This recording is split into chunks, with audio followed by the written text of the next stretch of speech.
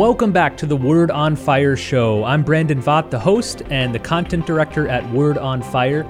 Today we're going to be sharing a talk that Bishop Robert Barron recently gave to the Knights of Malta. His talk was titled, Ideas Have Consequences, the Philosophers That Shaped 2020. You don't need me to tell you that our culture is going through a convulsive period. You can look around and see all the rioting, the accusation, the scapegoating, the violence, the deep unrest we find both online and offline. We might do well not to focus so much on these events in themselves, but to step back and ask, where did these things come from? What ideas produced these results? And that's the point of Bishop Barron's talk. He focuses in on four thinkers who have had a profound impact on shaping the world that we're currently confronting. The four thinkers are Karl Marx, Friedrich Nietzsche, Jean-Paul Sartre, and Michel Foucault. In his talk, he looks at each of these four thinkers. However, we're going to share the first half of that talk today. So we'll focus on Karl Marx and Friedrich Nietzsche today, and then the next episode, we'll look at Sartre and Foucault. So sit back and enjoy the first half of this talk titled Ideas Have Consequences, the Philosophers That Shaped 2020. Enjoy.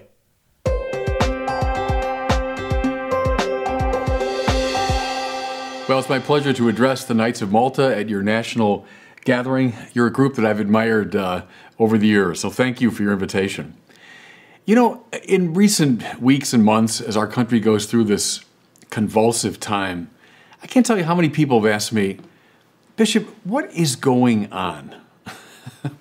How do you explain what's happening on our streets? What's happening with the rhetoric people are using? What's going on in our culture? Well, there have been all kinds of analyses, political and economic and sociological. But, by training and instinct, I'm a philosopher. And philosophers always ask the fundamental questions. I think to understand what's going on, we have to put on our philosophers' caps. And so what I want to do with you in the talk today is look at this question philosophically by stepping back a bit from it. I'm going to propose to you four thinkers, two Germans from the 19th century, two Frenchmen from the 20th century, who have been extraordinarily influential on the way we think and the way we act today. And I think understanding these philosophers will help us understand what's happening in our time. Now, the four I've got in mind, I'll do them chronologically. First, Karl Marx. Secondly, Friedrich Nietzsche. Thirdly, Jean-Paul Sartre. And finally, Michel Foucault. Marx, Nietzsche, Sartre, and Foucault. I think to understand their philosophies is to understand a lot of what's going on in the academy today and also now on the streets. So let's begin with Karl Marx, undoubtedly the best known of these four figures. Now, many of us who lived through the events of the 1980s and 1990s with the downfall of the Soviet Union and the Soviet bloc and so on might be forgiven for thinking that Marx was going to be placed on the ash heap of history. But Marx has been taught now for the past at least 50 years in most of the academies of the West. And as you know, he's undergoing a sort of revival today, especially among the young. And I think Marxism explains at least a fair amount of what's going on today. Just a bit about Marx personally. He was born in Trier in the western part of Germany in the year 1818. Descended on both sides of his family, by the way, from a long line of rabbis. And you will see something of the biblical prophet, I think, in Marx. And something of a, though transformed and bent out of shape, a kind of religious view of things. As a young man, he studies the fashionable Hegelianism of the time, and then very quickly drifts into radical politics. First in Germany, also in Belgium and France. He lived for a time in Paris. Because of his agitations, he was expelled from those three countries. Eventually finds his way to more tolerant England, and he settles in London. That's where he spends the rest of his life, and where he writes his major work, the famous Das Kapital. In fact, if you go to the British Museum, they'll show you to this day the desk and the chair where Marx sat and wrote Das Kapital. He dies in London in 1883, and he's buried in Highgate Cemetery there. I suppose you need no encouragement from me to see the extraordinary impact that Marx had throughout the 20th century and up till today, politically speaking. Now, there are a lot of themes in Marx's thought that we could pursue. I mean, he's one of the most written about figures in Western culture. I'll just look at a couple. The first theme in Marx I'll look at is his atheism. Now, the young Marx was a devotee of a man named Ludwig Feuerbach, and Feuerbach is quite rightly called the father of modern atheism. Most atheists you read today are echoing themes in Feuerbach. Feuerbach said that we human beings have a tendency to project outside of ourselves an idealized self-understanding. So, I'm intelligent, but I'd like to be all intelligent. I'm loving, but I'd like to be all loving. I've got some power. Boy, if I had all power.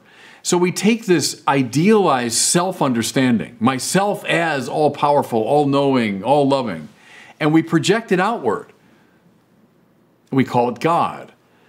And then we spend our kind of pathetic religious lives petitioning this fictional character to give back to us what we gave to him. So Feuerbach sees religion as a kind of alienation. It's a psychological problem. Well, young Karl Marx takes this in, and all his life long, he remains a devotee of Feuerbach. In fact, he said famously, everyone must be baptized in the Feuerbach, and that means in German, the brook of fire. So everyone's got to go through this baptism into Feuerbach's atheism. Okay, but Marx asked a further question, namely, how come we human beings almost universally, think of how universally applicable religion is around the world. Why do we do it? Why do we engage in this alienating move? Marx's extremely influential answer was, because we are already so unhappy and so alienated in our economic lives.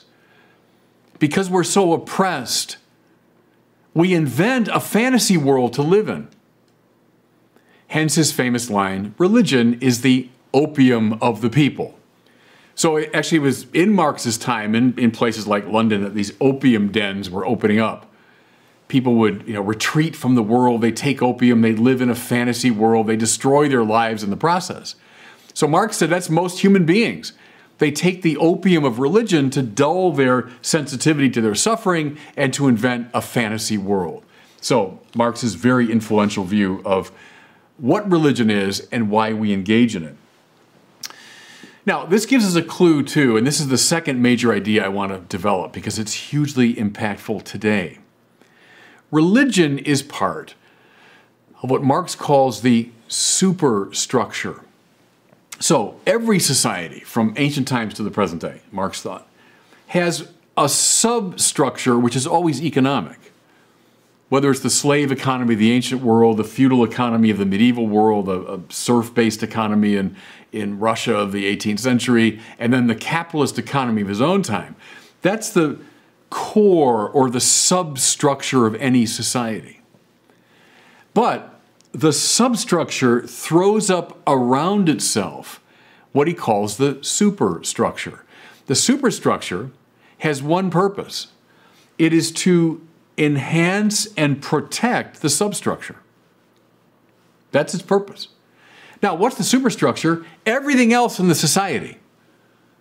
So Marx says, for example, politics. What's the whole purpose of politics? And we surround it with all sorts of descriptions and honors, and we look at it in a very exalted way. But what's the purpose of politics? Is to protect the economic substructure. He would say, what do most politicians talk about most of the time but economic matters? What's the purpose of the military, which serves political interests? Well, it's to protect the capitalist system, to expand markets and to protect them in foreign environments, etc.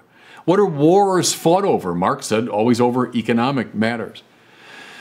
What's entertainment's purpose? Well, to distract us from our suffering, which is why rich people often support forms of entertainment. There, it's a bit like religion, the opium of the people. How about the arts? Well, the arts are part of the superstructure. The arts are, for the most part, subsidized by wealthy people, and the arts over the centuries tend to glorify those in the power structure. Okay, substructure protected by this elaborate superstructure. Now, what's the point of the Marxist intellectual is to break through the superstructure, to expose it for what it is, to break its power over us, so that we can get at the economic substructure and fight to revolutionize it. But see, we can't foster the revolution until we break through the superstructure. Now here's something just to kind of beguile you. We all know The Wizard of Oz. There's a very Marxist way to read The Wizard of Oz, where you've got the Tin Woodsman, who stands for industry that has no heart. You got the Cowardly Lion. Well, he's the military that has no real courage. You've got the Scarecrow. He's the farmer that has no brains. But the one I find really interesting on this Marxist reading of The Wizard of Oz is the man behind the curtain. So here's this little figure who's pulling the levers and producing this grand illusion of the Wizard of Oz. Well, who's the wizard? Well, that's probably God and religion. But Toto, the little dog, pulls back the curtain and reveals this little figure behind the curtain.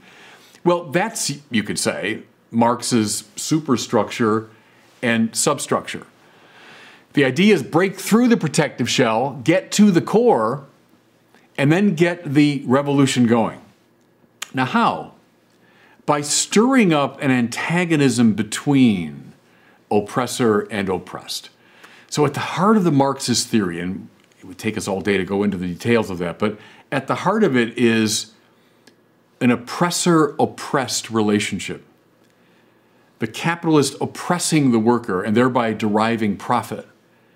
The Marxist revolutionary has to cut through all the superstructure and then foment the class struggle that will lead to the revolution. Now, I'm sure a lot of that is fairly familiar to you, and at the end of the talk, I'll try to pull out some implications for the present-day conversation, but I think you can begin to hear overtones in the way people are speaking and acting today. Now, the second person I want to look at is Friedrich Nietzsche.